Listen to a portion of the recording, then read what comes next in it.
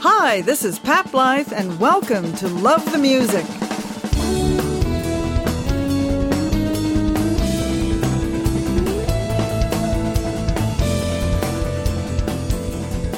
Today's date is July 20th, 2021. These are the Pandemic Interviews, conversations in a changing time. Thanks for joining me for part 2 of my interview with Tom Wilson, Tales and Opinions as only he can tell them. During our first music break, you'll hear a special recording of a song he wrote in 2015. For this particular version, he partners on vocals with Iskway. For our final song, we'll hear the original recording with his band, Lee Harvey Osmond. Sit back and enjoy one of Canada's greatest storytellers and musicians. Now, I touched on collaboration, and you are collaborating with Iskway. And I think this is a first for you. You haven't collaborated with her before? Well, we were friends. Her partner used to teach my grandson's piano. So she'd come over to the house and we'd hang around, and she's a fierce performer. I photographed her at Mariposa. She's a fabulous She's performer. Outstanding. Oh, she's outstanding. Incredible. So really what happened was I did, since discovering that I'm a Mohawk, unlike colonial circles, and by the way, I have to say that this whole conversation and my answers are all very colonial. We're we're not talking the spirit of the Mohawks here, where we move through the world in a different way, or where my brothers and sisters move through the world in a different way than Queen Street or Yonge Street or Yorkville. Iskway and I was asked to do the Inspire Awards at the NAC, which is actually the last kind of big show that I did. So they wanted me to put together something, and I said, well, I'll bring this combination of players, and here's the song I'll perform. They said, would you mind collaborating with a few people? So they got Chuck Copenis, a brilliant jazz trumpet player from Winnipeg, and they said, and we would like you to sing with Iskway. I said, that's great. Iskway's my friend. I love Iskway. And so we did this one performance at the Inspire Awards, and the MCs for the show. And by the way, the Inspire Awards, I'd never heard of. I got my head up my ass most of the time. I never heard of them either until I had read about them. I think it was close to probably 2,500, 3,000 people at the National Arts Centre in Ottawa for this. It was a big deal. And it was, in fact, inspiring because they are honoring people who are on the ground working for Indigenous people and Indigenous issues, lawyers and social workers and artists. So it is a fantastic, fantastic event, I find out. But we do one song and they say, and now this is the new Indigenous supergroup, which, we just thought, and Iskway and I think, collectively thought, okay, thank you very much. We're just going to do this one song. We're happy to be here. We love what's going on here. But this is just a gig, okay? We're just doing a show here, And we did one song, and then that kept building. And then what happened was this label that I mentioned earlier called Red Music Rising was being formed, I guess, under the umbrella of Coalition Management. Those folks, they're good guys and gals, and they said, we'd like to sign you to our label. We'd like to sign your band. And I said, what band? I don't even know what you're talking about. So right now, I am in a fantastic situation with Iskway, with Chuck Copenis, of creating something that wasn't there yesterday. It's beautiful. It is not a band that, I didn't go down. We didn't run into each other down at the Horseshoe and say, hey, I'm doing this. And there was no discussion about what we were doing. Suddenly we're just a band. And now we're creating music, and we're creating what I think is a sound that is, as a result, different, because there's nothing contrived about what we're doing. It's all kind of in the moment. In fact, you know what? At the end, I'm gonna keep talking to you. Of course. That video that you sent me is beautiful. What is that? What did I send you? You and Isque and the piano player from Blackie and the Rodeo Kings. Oh, no, that was Jesse O'Brien. Jesse O'Brien. Oh, Jesse O'Brien. The three of you. He's an incredible pianist. Do you want to know why he's a great pianist? He's got a feel. He feels the... There's two reasons. Okay. He's from Hamilton. Okay, so I can brag on Hamilton musicians. I'm going to tell you why. Because Hamilton musicians didn't look they've never really looked to Toronto for their inspiration. Right. They've looked to Detroit. They've looked to Buffalo. They've looked kind of in the not intentionally, just in the other direction. So Jesse O'Brien, and you can use this or not, it doesn't matter. Jesse O'Brien is 40. He's the same age as my wife. He's 47 years old, but he grew up at the feet. His father was a singer, and I believe that he used to be the drug dealer for the band, the Hawks, when they came to it. Don't use any of that. But I think that he was like friends. He's friends with Levon Helm and those guys. And he was with the Hawks? He wasn't with them. Oh, he was just right. Yeah, he was with them. Good friends. Yeah, they're friends. And so when Jesse started playing piano, he started learning piano at the feet of those guys. Richard Bell. Oh, my God. Right? How fortunate. Yeah, Richard Bell, Stan Celeste, Ken Pearson, who, along with Richard Bell, was the other keyboard player for Janis Joplin. Both of them members of Blackie and the Rodeo Kings. Richard's passed. So Jesse learned to play piano instead of listening to Professor Longhair or Memphis Slim. Jesse learned right at the feet of Stan Celeste, Richard Bell, Richard Manuel. Those are the people he learned at. And Mike Short, who was a piano player in Jesse O'Brien father's band. Like, Hamilton is so small as far as those communities go. So that's why Jesse plays the way he does. There's something just outside. I don't know what video I'd like to know what video I sent you, because that's kind of interesting. I can got all kinds of stuff on my phone. Now the interview is just going into our phones. So this is here we go into the phones. Well, while we're looking at the phones, and now that I'm looking at my phone, I can see how many goddamn. Oh my God! Messages. Okay, don't look at your messages. I won't go into that. Yeah, don't go into that. I will go into this for a minute, because this could be. You look at the video. I'm going to look for the one you sent me, and I'm going to ask you the next question. Do you think that this may be a golden opportunity for local artists to shine? Because the focus is now going more what can be provided locally. Everybody's in the same boat internationally. It doesn't matter whether you're a Tom Wilson or a Tom Cochran or Tom Jones. The Police, yes. or Tom Jones. Yeah, there's lots of Toms out there. Yeah. I got Tom Hicks, Tom Cochran, and Tom Wilson all in one photograph from Gage Park the other year, a couple of years ago. Hey, I got those. Yes, that's right. That's right. We were.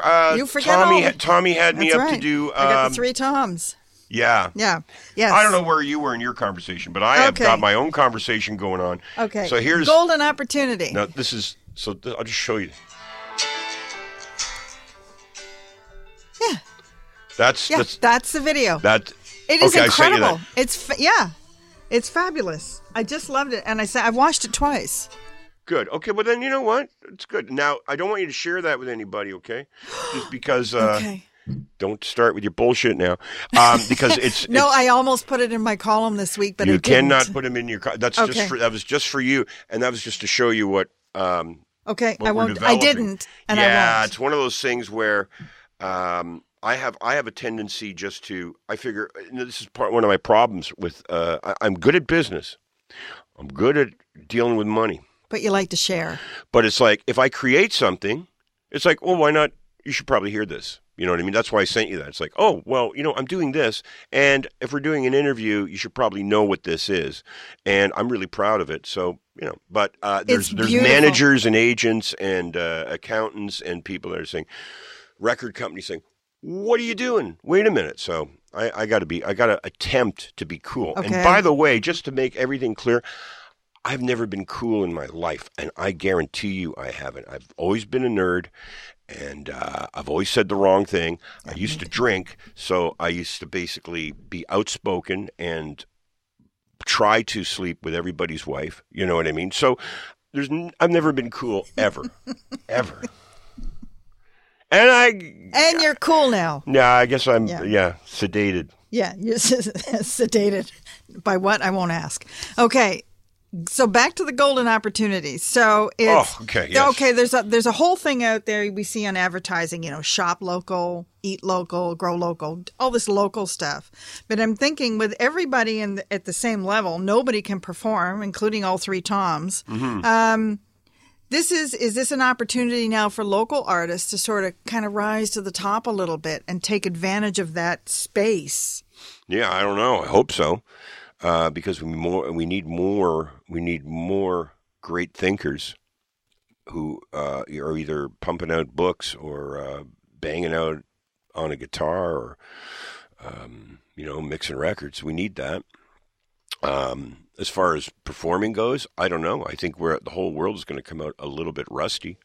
You know what I mean? Or shredding. Yeah, or we got lots of practice out of their minds. But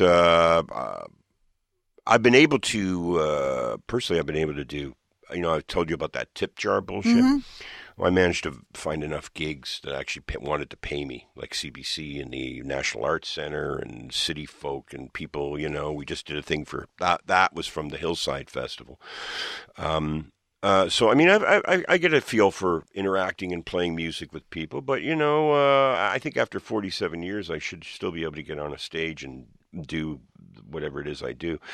As far as other people go, I don't know what they're doing. I mean, I see my friend Tara Lightfoot is really busy. She's an artist. She just keeps writing. She just keeps working really hard. Hopefully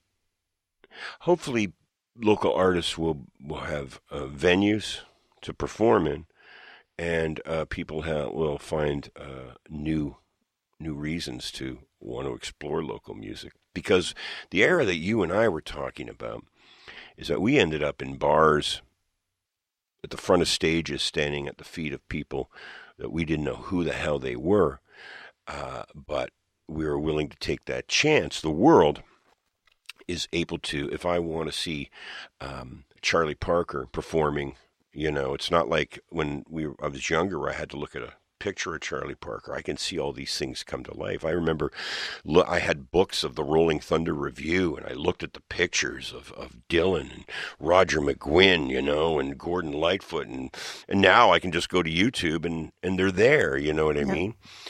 Hopefully people will have done their time with online access and actually want to experience something new. I would hope that. I mean, I just feel that repetition in this world is how we've been bringing up our children for years. My kids grew up with VHS tapes, and they played the same movies over and over and over again. The Wizard of Oz, Hard Day's Night, and Bugs Bunny. It's just over and over and over, And now my grandsons are like on iPads, and they play the same games, and they watch TikTok videos over and over. So I don't know where there is room for discovery, organic, inspired discovery. I'm not saying that you and I are that great that we actually went out and see music just for the sake of fucking being there, man, experiencing it. Sometimes it was great, and sometimes we were looking at somebody that was going to knock everything out of the park. And sometimes we were looking at people that disappeared, and it didn't matter to us. It was the experience of our own interaction with something that we didn't know. And I think that people are a little more afraid of that. And the reason why they're afraid of that is because the world has set them up to be afraid of that. The art world, the music industry are prime examples of limiting what people get to experience. And it's really the adventurers and the pioneers that need to come together. The adventurers being you and I going to the club, and the pioneers being the people who are going to throw down something brand new that we have never fucking heard before. Isn't that exciting? Yes. Mm-hmm. That was a lot of talking, too. Well, this has just been basically me talking and talking and talking. But you're perfect for that. Right. It's Edit excellent. this, you know what? This is perfect. Yeah, okay. because we haven't had a chance with all of the places I've seen you, photographed you, talked to you for 20 seconds or less, book signings. We've never had a chance to actually sit down and converse. No. And this is for me, this project. The beauty of a lot of that is actually sitting down with artists that I've been shooting for the last 5 or 6 years that I've never really had the opportunity to talk to. Yeah. And when do you get it? And it's such a transient. I mean, yeah. I mean, I'm older now. I mean, probably years ago, I'd probably just try to be inappropriate. You know what I mean with you. Now I just want to go to my dressing room and I want to get in my car and go home. Yeah. It's just the way my life is now. But interaction is. It's not the best place. Taking photographs of people and trying to talk to artists in clubs and venues. Crowded. It's not the best. No, it's not. And some of them I have managed to see outside the clubs, and we've become friends. Yeah. But those are more local artists, and it's just nice to be able to reconnect and connect with them. I've loved it. Well, people discover local music. I mean, let's just talk as an example. Yeah. We did a show in Omaha. Big show. It was 2 other groups from the United States, Blackie and the Rodeo Kings, who were the second to last band. This is like in a park in the middle of Omaha for thousands of people. And the headliner was Paul Reddick. Not kidding, which made complete sense to me because he's absolutely a genius as far as I'm concerned. And he wowed thousands of people in Omaha because he was given the chance to. His band and him were unbelievable. And he came off and I said, this is where you should be, I mean, the thought of Paul Reddick playing for thousands of people in Omaha and people, their jaws just dragging on the ground with what happened on that stage. And probably he had to fly home and play the Cameron House for a basket full of, toonies and loonies. It just doesn't make sense, does it? No. That's a little island of a thought on a great local musician. For this next song, we're going to hear 2 versions. Originally written and released in 2015 with his band, Lee Harvey Osmond, Tom Wilson and Iskway have partnered to record a revised version of his song, Blue Moon Drive, released in November 2020. The single is an incredible collaboration of not only 3 amazing artists, Tom, Iskway, and trumpeter Chuck Copanese. It's also the celebration of 4 indigenous nations uniting together to celebrate their art. Iskway representing Cree and Métis, Tom representing Mohawk, and Chuck representing Ojibwe. 1, 2, 3, 4.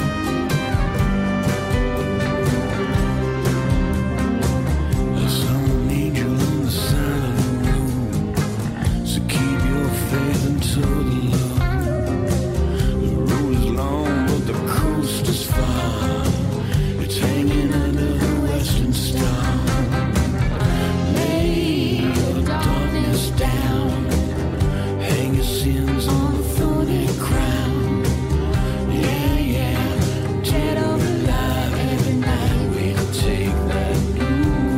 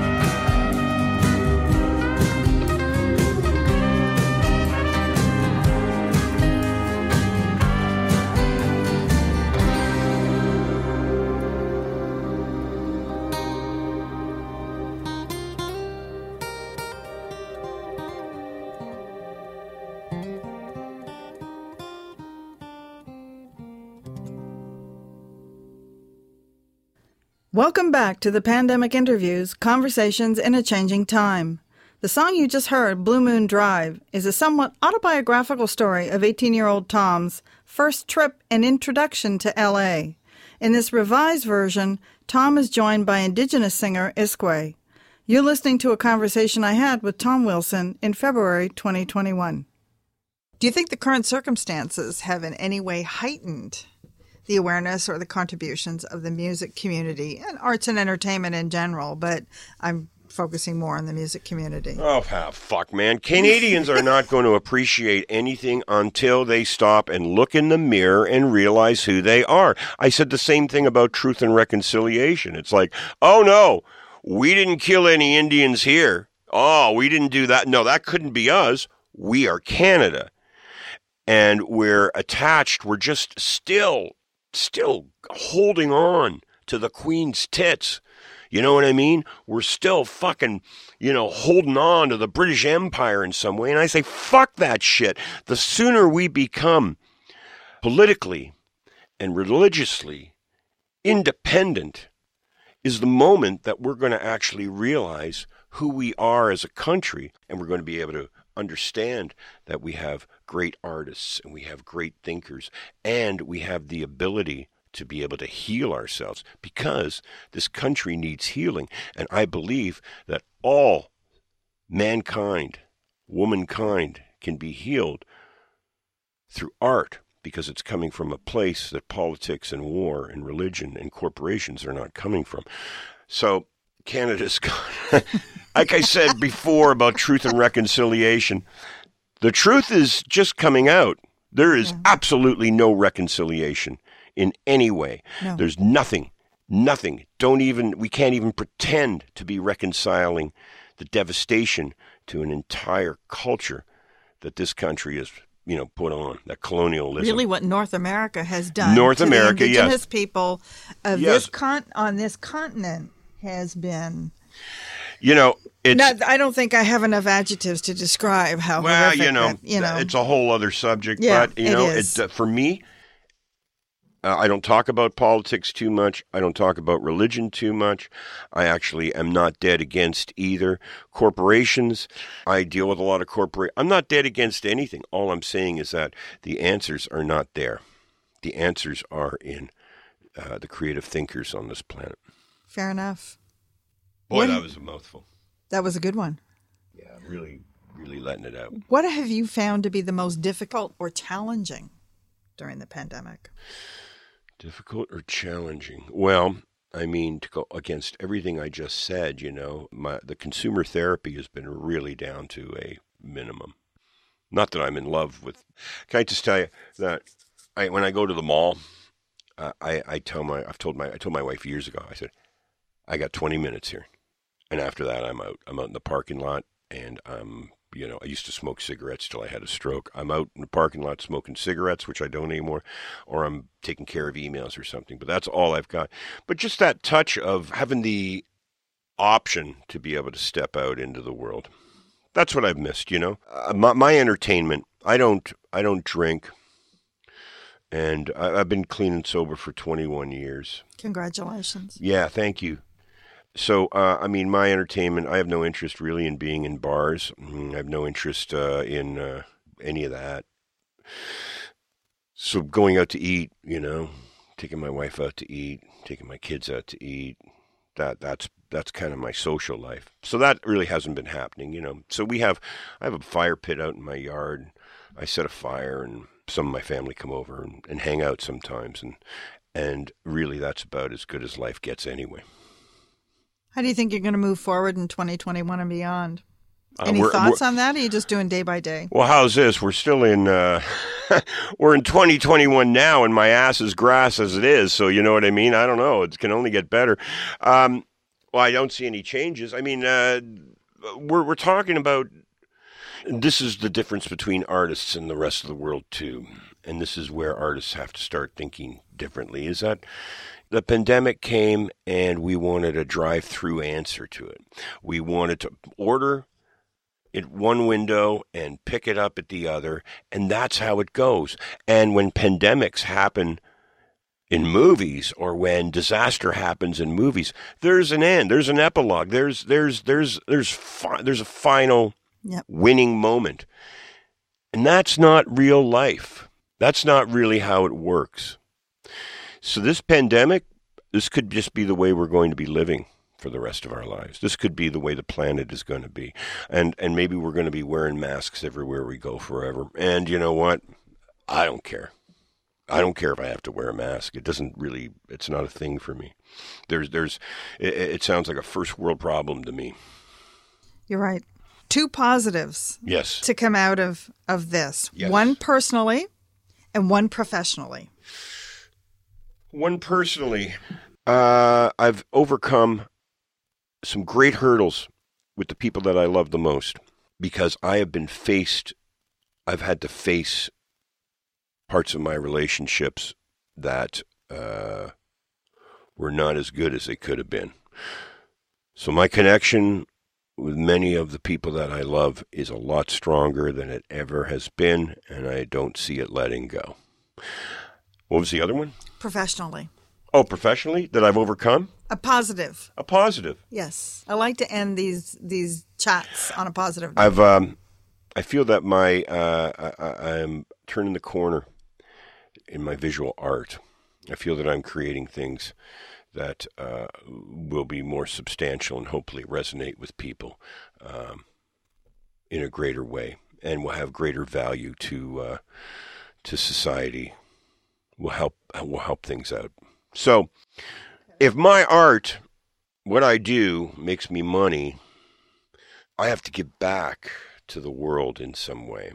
So either through what I create being a positive influence, or a new way of thinking, or considering a new way of thinking for somebody, or even if I'm just giving money away to the food banks, or even if I'm driving out to 1492 Landback Lane, delivering food and playing a few songs, which I got arrested for in October.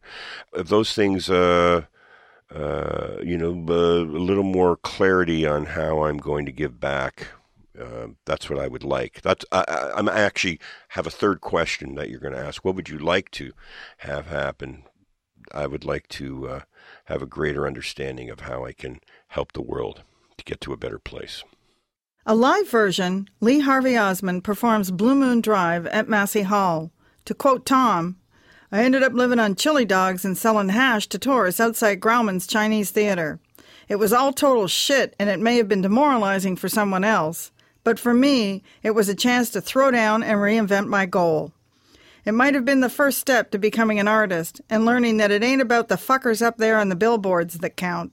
It's the hobos in the fields and the motels full of sin that make the landscape interesting."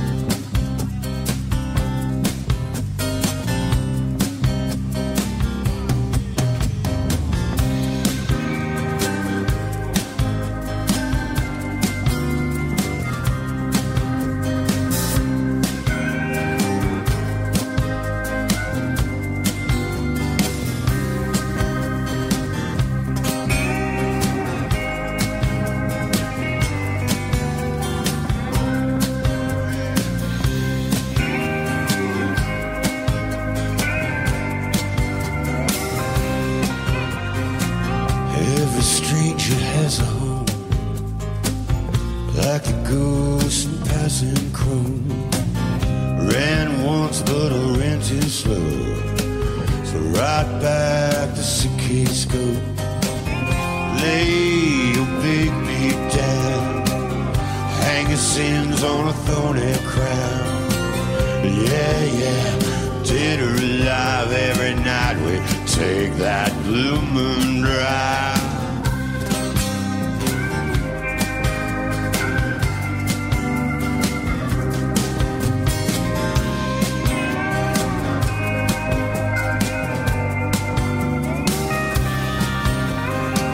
A sun angel on the side of the road, keep your faith until the road. The road is long, but the coast is far. It's hanging under the western star. Lay your darkness down. Hang your sins on a thorny crown. Yeah, yeah. Dead or alive, every night we take that blue moon drive. Oh, yeah, yeah. Dead or alive, every night we take that blue moon drive.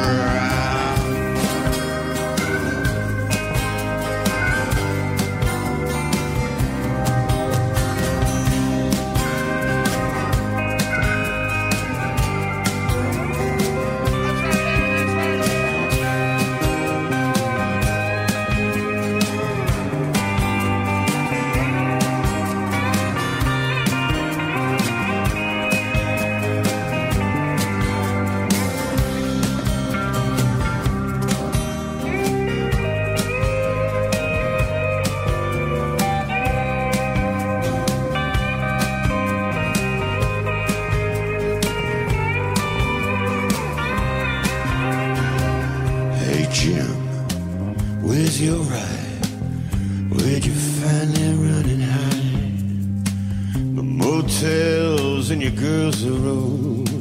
The night is long and the storm is cold. Lay your sickness down. Hang your sins on a thorny crown. Yeah, yeah. Dead or alive, every night we take that blue moon drive. Yeah, yeah. Dead or alive, every night we take that blue moon drive. Yeah, yeah.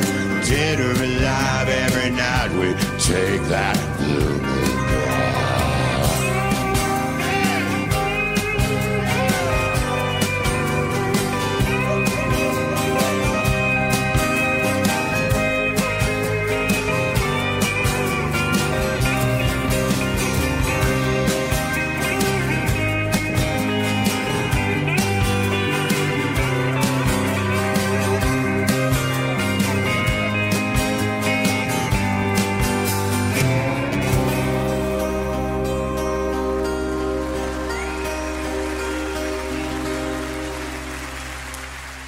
The song you just heard was Blue Moon Drive, as performed live by Tom Wilson's alter ego, Lee Harvey Osmond.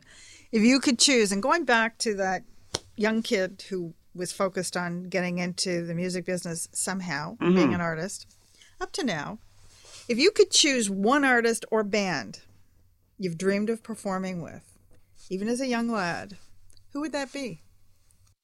Oh, geez, that's such a great question. Because as a kid, we couldn't, the typical story, we couldn't, there's no way we could afford a guitar. I stole my first guitar. I stole my first guitar from Waddington's Music. And, comes out now.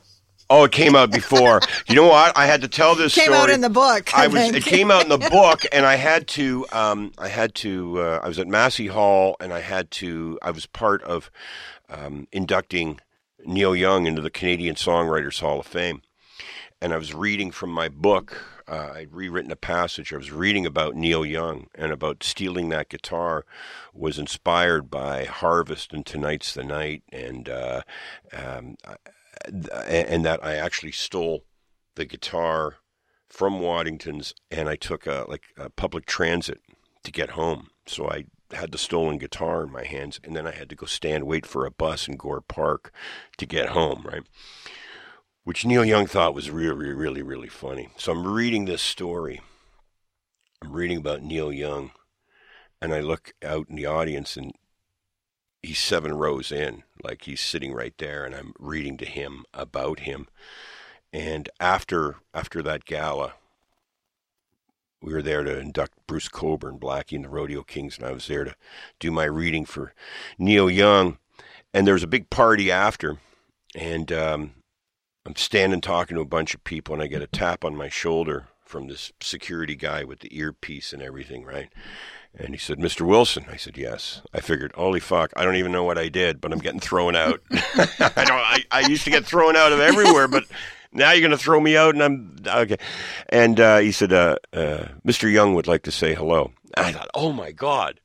Yes, I would like to say, by the way, I would like to say hello to Neil Young too. So this is great. Come with me. I follow this guy who's like bigger than me, right? And I'm approaching Neil Young, and I'm thinking, oh my God, I've been waiting my entire life, to say, hey, Neil, how you doing, man? And as I'm approaching Neil Young, he's with his girlfriend, who's Daryl Hannah. Daryl Hannah, yeah. It's like, okay, Neil Young is standing beside a mermaid.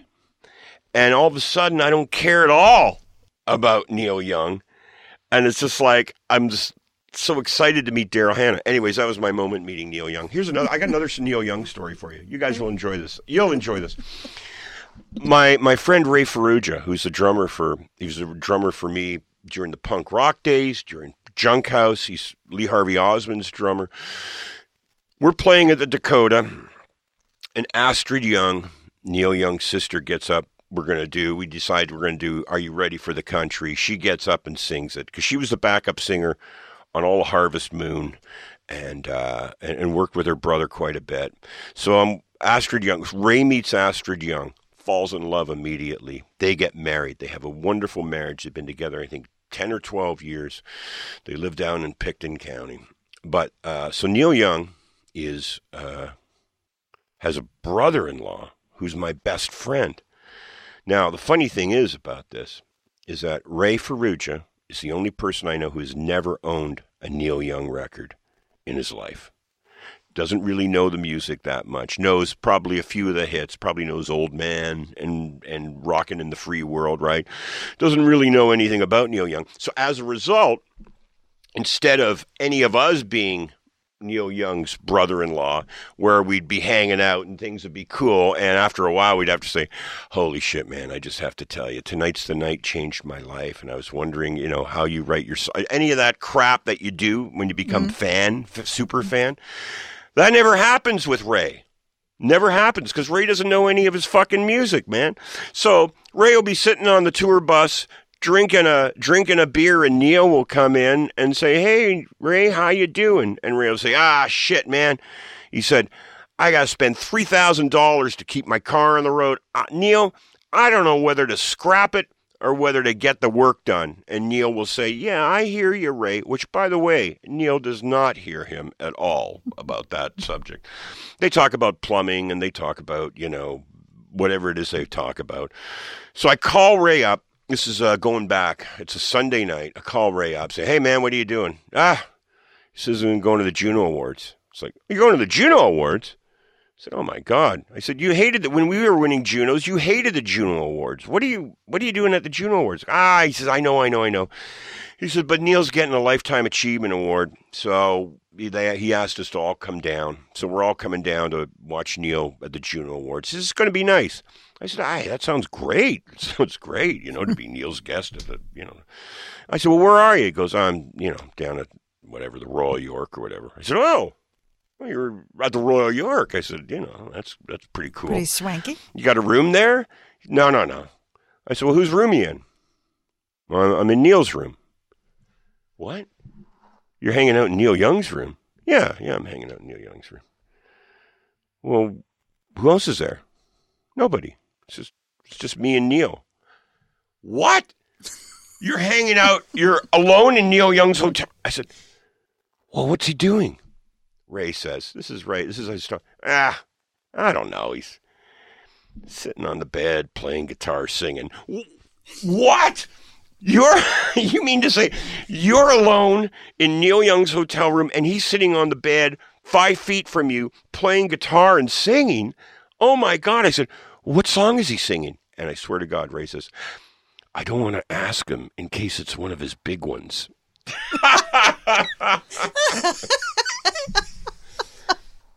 So, how did we get on that subject? I have no idea. Oh, it was something about... the question was if you could choose one artist or band you dreamed of performing with. Okay, let's just say Neil Young then. Obviously, it's going to be... It ties it all in. Fuck it. It's Neil Young. Okay. And anyways, and he did send me a beautiful card, which I don't know where... I put it in a frame, and it said, "To Tom, thanks for reading from your book. I love that story, Neil Young," which was nice. Yeah. Which, which Ray, of course, said... I got so much autograph stuff by that guy, it's coming out of my ass. Ray, just to clarify, though, Ray is not disrespectful. He just, is just another guy to him. He's always been like that. Except for Freddie Fender, who he absolutely adored. Freddie Fender... Actually, that's it. That's the only person that I've seen Ray wowed by. And Junkhouse, we toured with Bob Dylan, and we were out there with Green Days and all these bands and Hole and all kinds of people over the years when we were together. And, he has never wowed or didn't care about anybody. But Freddie Fender, that was that was where he became a complete fanboy. Anyway. What brings you joy? My grandsons, doing Legos. With my grandson, picking him up from school, my grandsons. Sometimes because my daughter is at Queen's Park, she has to drive into work early, so I have to go over there at 7 a.m. and get them ready for school and get them to school. I love that. The warmth of a relationship that I have finally grown as a human being or as a man enough that I can accept being loved by one person. And when you finally find somebody that you're ready to be with, that's easy. So really my wife and my kids and my grandkids, my mother, who that's a lot of joy. Her honesty and being able to tell her story in depth, that's great. She started talking. She really started talking. They're doing this documentary on me, which is totally embarrassing. The guy's great, Shane Belcourt. His sister is Christy Belcourt, famous Indigenous artist. And he's a great guy, and I like hanging out with him. But it's really embarrassing to have a documentary done about you. That's, it really is looking too far up your own asshole, to say the least. But... he came over.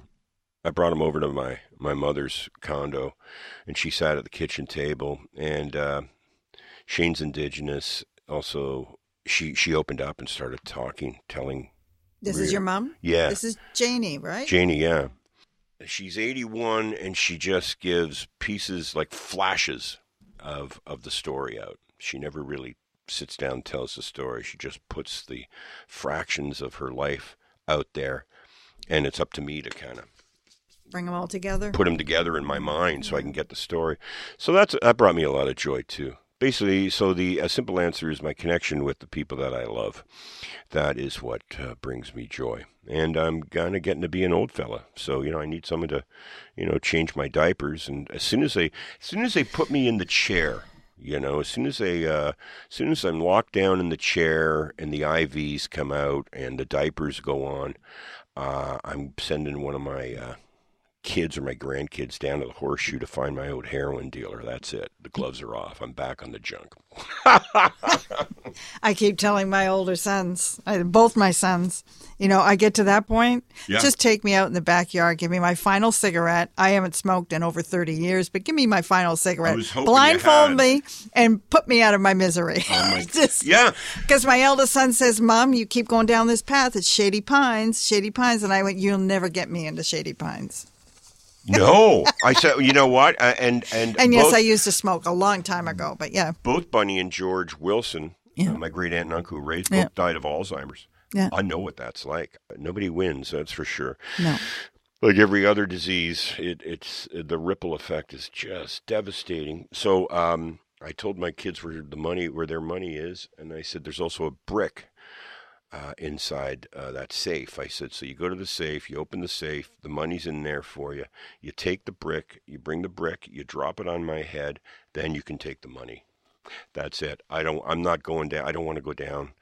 I don't want to lose my mind. I'm going to start taking Prevagen, and I don't know. What do you have to do to keep your mind? Prevagen. I'm going to take Prevagen. You have to keep being creative. Prevagen, eat more fruit, whack off more, you know what I mean? Whatever it takes. I am trying to stay in the land of the living. I'm 4 years ahead of you, so. No. You look great. Thanks. Way to go. Way to go. Yeah, you're so this 65? I'll be 65 this year. Jesus, can you believe that we're fucking, like 65 just seemed, and also. And this 22-year-old moved here in 79 and went, this is it. This is it. Toronto's a great town. I never thought I'd be saying I'm 61. Also, when we were in our 20s and we thought about 61 or 65, we thought, oh, well, I'll have all my shit together then. Old. Yeah, I know. That's really old. But at least I'll be settled. And it's like, no, I'll never retire. Too restless to settle. I edit films for the live shows, and I edit films for video. This is for my own stuff, for my art exhibits, etc. And that's about as close to the technology as I can get. I also can't. I have dyslexia, right? So just this is an important factor to this interview, is that I don't consider myself. I keep talking about, don't ever say you're an artist. Say that you're on the road to becoming an artist, because, when people are throwing dirt on your grave, they should be the ones saying, well, you know what, old Pop's there, man. He made art right to the end. I guess he was an artist. But I can't paint. Technically I'm not a good drawer or anything. But I do love to paint. So, but you paint from here. Yeah. That's what's important. I'm dyslexic, so I have difficulty reading books, but somehow I've managed to be able to write. I'm into my second. And I'm a hack, complete fucking hack musician. But I've managed to be in music for 47 years and written songs for all kinds of folks, So that's an important part of how I identify myself, is not being the things that I produce. And that's a whole other interview for us, I think. You've just listened to a conversation I had with Tom Wilson, February 12th, 2021. This interview was recorded at Soundhouse Studio, located on Eastern Avenue in Toronto, Canada. Owned by producer-engineer John Jameson, John is also my co-editor and mixer for all the interviews we record at Soundhouse. He makes us all sound good, and me sound like I know what I'm doing. With respect for the times we live in right now, all appropriate safety measures are taken during any in-person interview recorded at Soundhouse. Many thanks go to Eddie and Quincy Bullen and Paul DeLong for writing and performing the fantastic theme music for the show. And to all of you who have tuned in to listen to what these artists have to say, thank you for taking the time and inviting us into your cars, offices, and homes. I am Pat Blythe. You're listening to Love the Music. Have a great day and a wonderful evening.